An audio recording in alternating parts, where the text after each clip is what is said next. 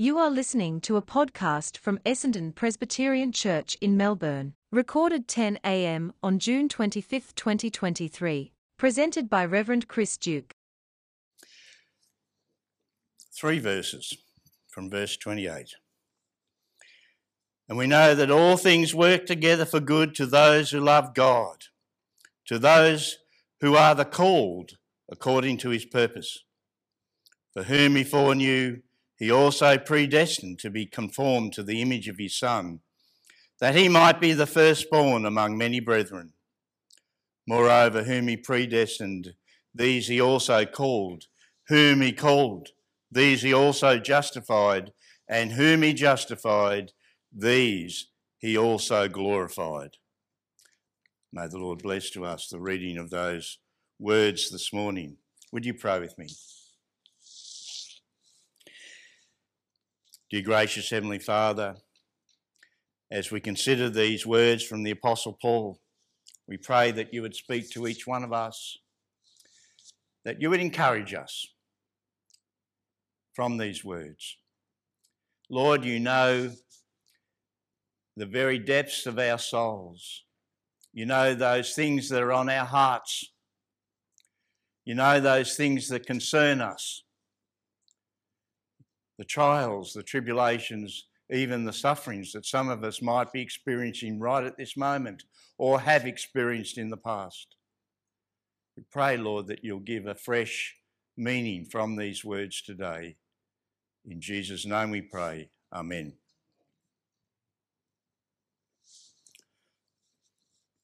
So Paul has given us a great encouragement as we read the verses 18 to 25.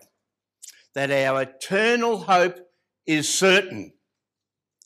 There's a glory to come, which as a believer and a follower of Jesus Christ, we will all participate in.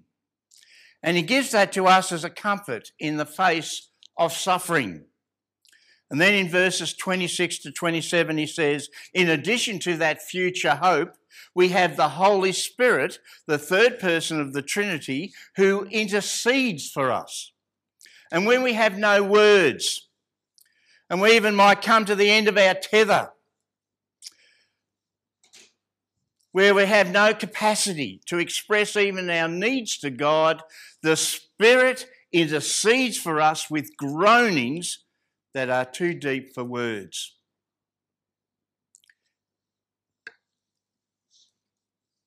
And his prayers, the prayers of the Spirit interceding for us, are understood and they're heard by the Father, because the one who searches your heart knows the mind of the Spirit.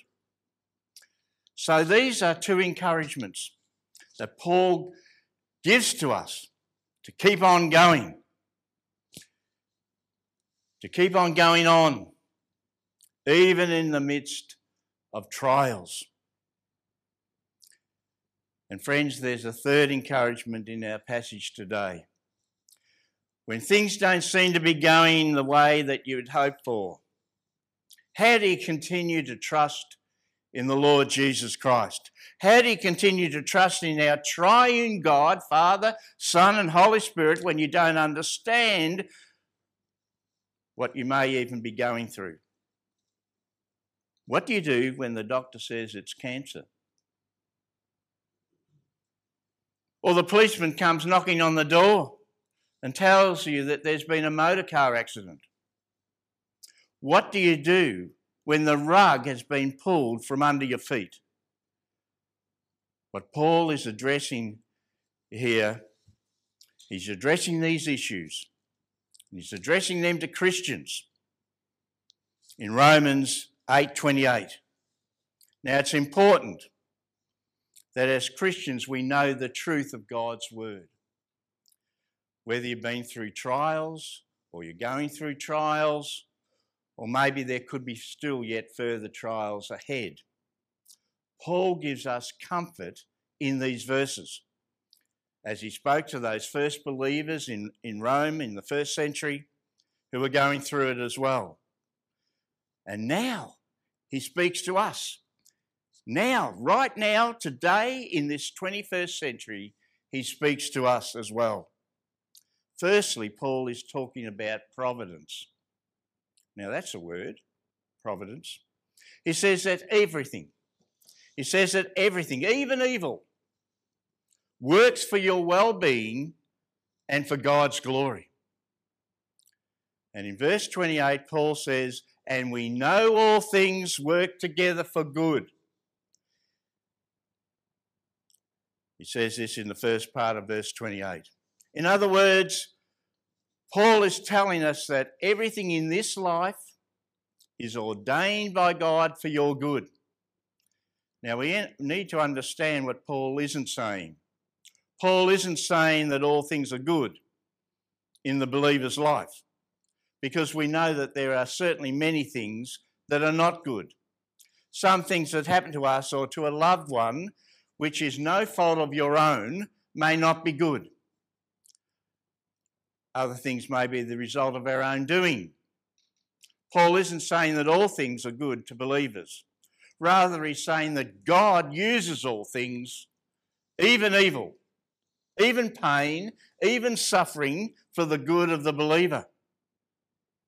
So Paul's not concluding that all things are good. Secondly, for those of you who are old enough, Alfred Hitchcock directed a film, The Man Who Knew Too Much. And it starred Doris Day and James Stewart with his croaky voice.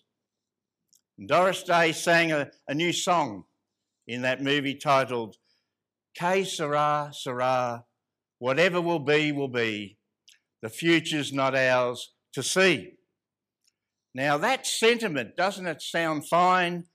Well, friends, it isn't biblical, because it's the sentiment that it originates back from the Greek philosophers, who said that circumstances are controlled by one's fate. And this differs from providence, which says that God directs all things according to his will.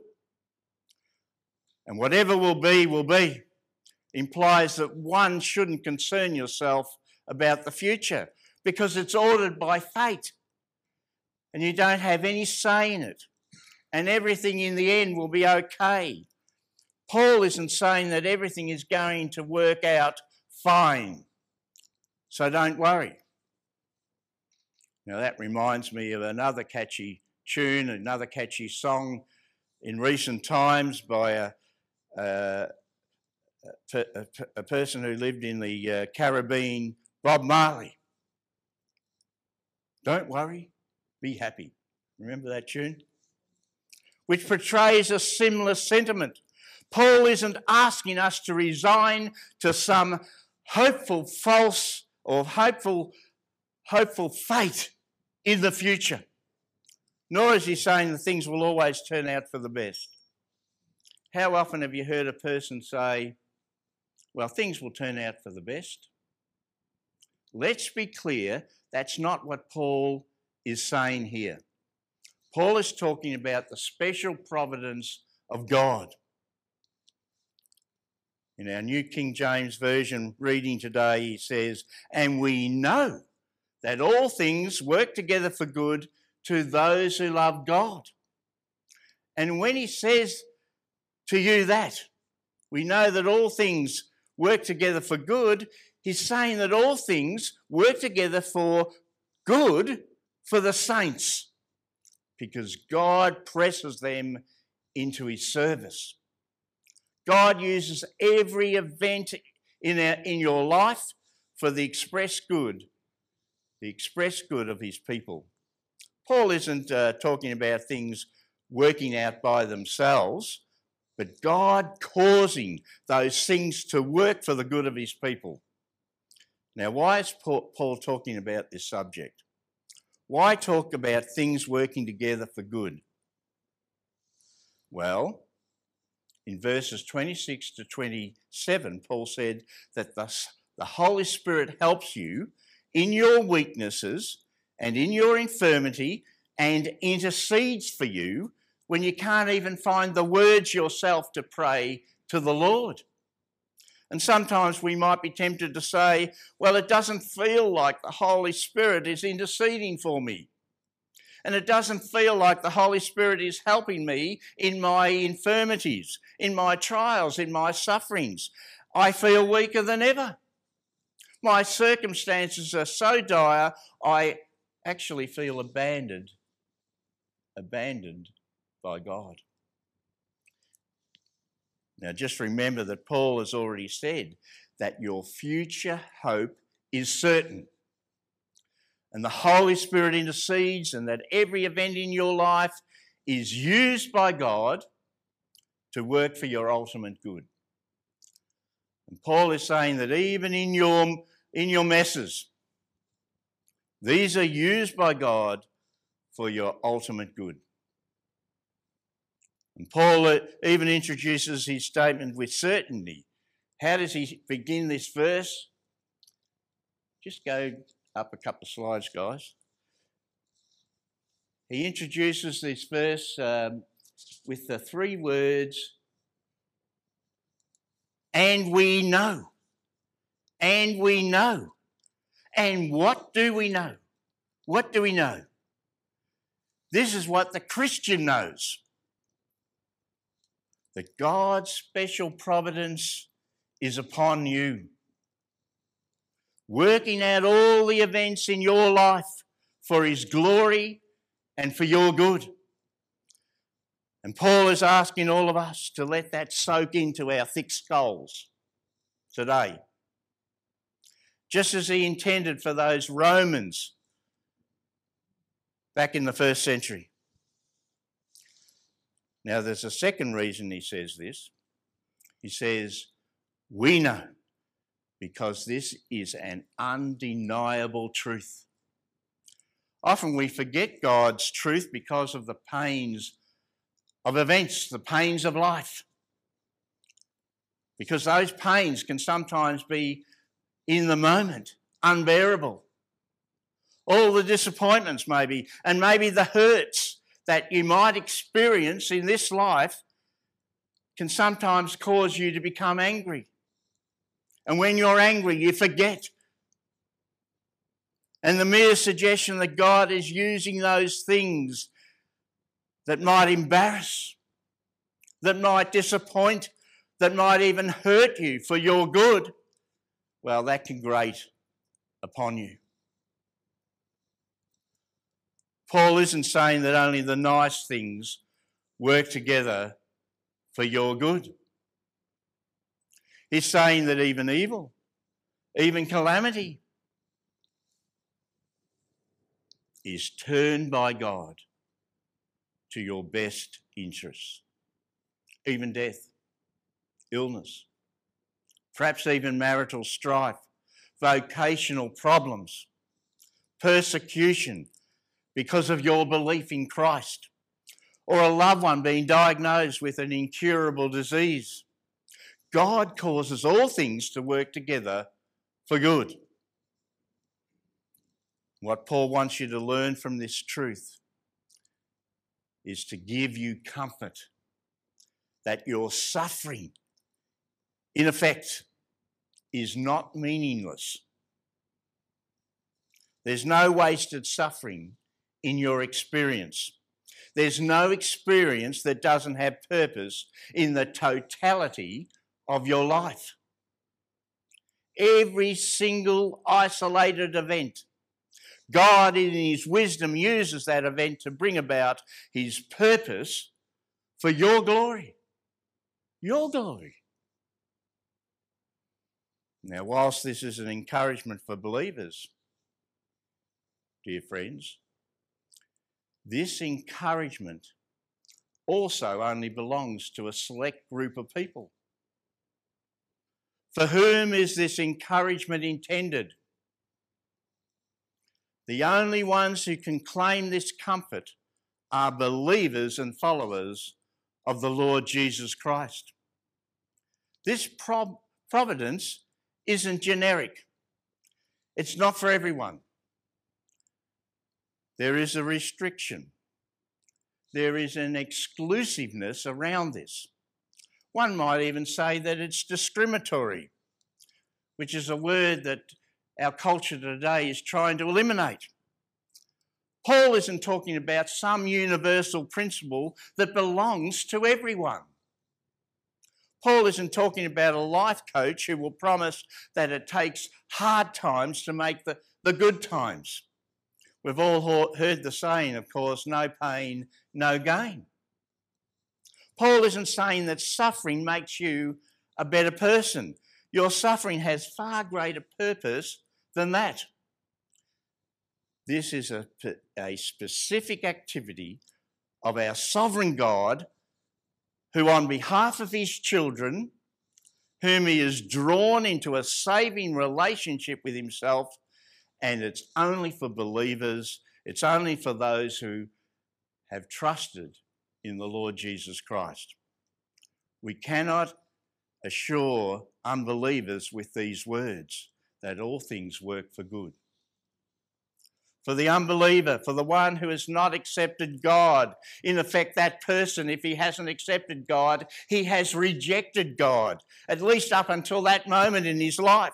For the one who doesn't trust in the Lord Jesus Christ, Paul isn't saying that suffering will result in the glory of God and in the glory of the person. This promise is only made to believers, to those who love God. As we get into the second half of verse 28, to those who are called according to his purpose. Now, don't be confused here. We're not talking about two distinct categories. On the one hand, God works all things for the good of those who love him, and on the other hand, he works all things for good to those who are called, as if these are two different groups of people. These are two descriptions of the same group of people. Paul is describing believers in two ways: for those who love God, and if you've been truly born of the Spirit, then the love for God will be obvious. It will be a love that's actually described in 1 Corinthians chapter 13. Love is the indispensable evidence of the grace of the Spirit in the life of the believer. If you believe in the Lord Jesus Christ, if you've trusted in him alone for your salvation, you will be possessed of a love for God. We love him because he first loved us. And then Paul says, and let me remind you that those who love God are called according to his purpose. And the reason you love him is because he's called you. He's reached out to you. He's drawn you in. And of course, you love him. And then the apostle tells us God's purpose in verses 29 to 30. Paul teaches us that in verses 29 to 30 that God has determined his purpose before the world's foundation to glorify you. Even before the world was created, God has determined his purpose for you. Why? To glorify you. In verse 29, we're told that God has foreloved you. Look at what it says. For whom he foreknew, he also predestined to be conformed to the image of his Son, that he might be the firstborn among many brethren. For whom he foreknew, he also predestined. And these are passages in the Bible and in the New Testament, such as in Peter, such as in Ephesians, where the word foreknew means for God to foresee or to have foreknowledge of future events. But that is not what foreknew or foreknow means here in Romans. What it means here is God setting his love on his children before the foundation of the world, before creation itself. It means for love. I want you to notice that this passage doesn't say, as some of our non-Calvinistic friends like to say from time to time that God foresaw into the future that you would choose him and therefore he chose you. Friends, that makes no sense at all. But even if he did say that, that's not what Paul is saying, because he doesn't say for what he foreknew, but rather he says for whom he foreknew. In other words, we're talking about a personal relationship here. Paul is talking about a personal relationship of love with those he has chosen when he uses the term foreknew or foreknow. He's not talking about God seeing something that you do in the future or some choice that you make. He's talking about the Lord God Almighty of heaven and earth setting his love on you before you even ever existed. For whom he foreknew, those he predestined. See, this is the foreknowledge of relationship. It's because God loved you that he predestined you. That is, he chose you. He chose you. And he set out a purpose for your life.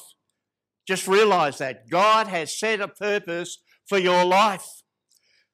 And he set that purpose before creation and time itself. And God's purpose here is invincible. It's invincible. It's indestructible. It can never be broken. So Paul is saying that if you're in the midst of trials, if you're in the midst of suffering, whatever it is, and you can't see how things are going to work out, and you're thinking, and maybe you're at a very low point in your life and that you're done, and maybe you think that you're dusted. Maybe you're thinking, I don't know how I'm going to make it through. I can't see the wood for the trees. I just can't see how the pieces are ever going to fit together. Paul says, God set his love on you before the foundation of the world because he foreknew you and he predestined you. He chose you. You see, he has set his purposes on your life, and those purposes are unshakable. They are invincible. There's no opponent in the world that can ever overthrow those purposes. And then Paul goes on to tell us what those purposes are. He says that he predestined you to be conformed to the image of his Son. Now, of course, this doesn't mean that we're going to participate in the Trinity. It means that God makes you to be morally like his Son because he sanctifies you. And as he sanctifies you, it means he sets you apart. He makes you holy. From then you begin to love the things that the Lord Jesus Christ loves. And from then you also hate the things that the Lord Jesus Christ hates. And through the work of the Spirit in you, you live like him and love like him and you care like him. One day the whole world will bow down and worship Jesus Christ. The Apostle Paul is saying that you think about what the Lord Jesus Christ is. You think of the image of the Lord Jesus Christ. And God is going to grant that you will share in his likeness. You're going to share in his glory. And the Apostle Paul says, let me tell you something better than that you're going to share in the glory of the ascended, the resurrected, the reigning Lord Jesus Christ. And he goes on to say that he would be the firstborn among many brethren. Now, our justification doesn't diminish the exaltation of Christ. It enhances it.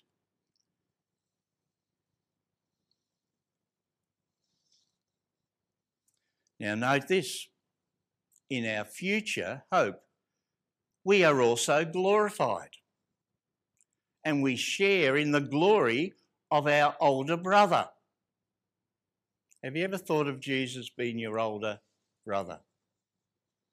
His glory will not be diminished. Rather, it will be enhanced because he is the reason that we're participating in his glory, in that glory. Our participation in that glory is going to be a display of the fact that Jesus is the firstborn among many brethren. He is the first fruits of the resurrection. He is the first fruits of the ascension, which we too will share in him and with him. That's God's purpose for you. That's the purpose that he has set out for you. And no event in your life can interfere with that purpose. Certainly not your sufferings, certainly not any trial, but in a strange way, the suffering that you may experience is connected somehow to that glory that you're going to participate in. And then in verse 30, Paul now says, everyone that has been predestined, God has done three more things. He has called you, he has justified you, and he's glorified you. So you're called, meaning that you're chosen. You're justified, meaning that you've been declared not guilty of your sin. And you're glorified, meaning that you're resurrected to live forever in the presence of God. God is the one who has called you. He's irresistibly drawn you savingly to the second person of the Trinity, to the Lord Jesus Christ. When you would have done anything else in the world, rather than bow the knee to the Lord Jesus Christ, he has lovingly drawn you to him. When C.S. Lewis talked about his conversion, he said he came to Christ kicking and screaming. He was the most miserable convert in England, he said. He didn't want to be saved. He didn't want to bow the knee. But God didn't care because God still drew him lovingly to the Lord Jesus Christ. C.S. Lewis was called, he was effectively called, he was irresistibly drawn to the Saviour. Everyone that God predestined is drawn to the Saviour. And when they are drawn to the Saviour, they are justified. If you're drawn to the Saviour, you are justified. When you were drawn to the Saviour, you were justified. That is, you were declared righteous before a holy and righteous God, not on the basis of any work or any merit in your life, but on the basis of what the Lord Jesus Christ has achieved. Only on the basis of Jesus' righteous act, when he obediently went to the cross, where he bore the punishment of your sins in his death.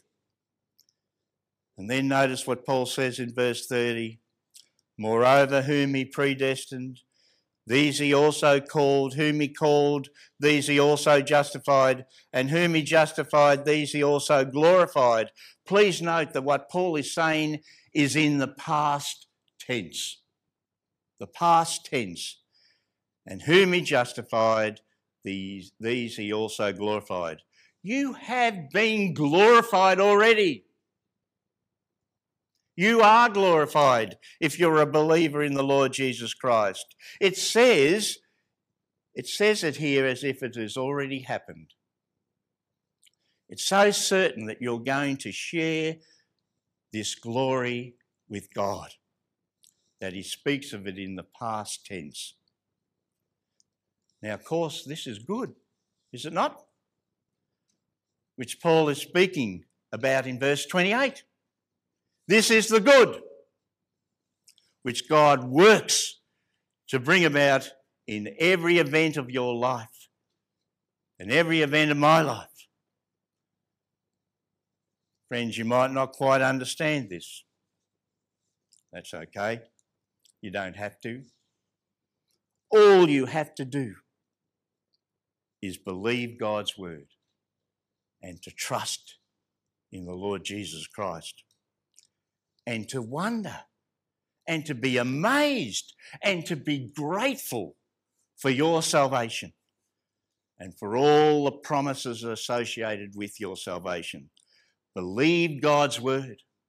Don't reject it. Because as Paul says in verse 28, and we know all things work together for good for those who love God and to those who are called according to his purpose. May God grant that everyone here today and online will believe God's word and grant us the grace to submit to the lordship of the Lord Jesus Christ. Amen? Amen. Let us pray. Dear gracious Heavenly Father, we just so thankful for these words of encouragement, that the good that you're talking about here is our calling, our justification and our glorification. Lord, we just pray that you will help each one of us to cling on to these wonderful promises, these wonderful assurances, even when trials might come, even when events, even when issues in our life might seem so terrible. Lord, help us to believe your word, to hold on to your word, because we ask this in Jesus' name. Amen. More messages of hope at essendonpresbyterianchurch.org.au or wherever you get your podcasts from.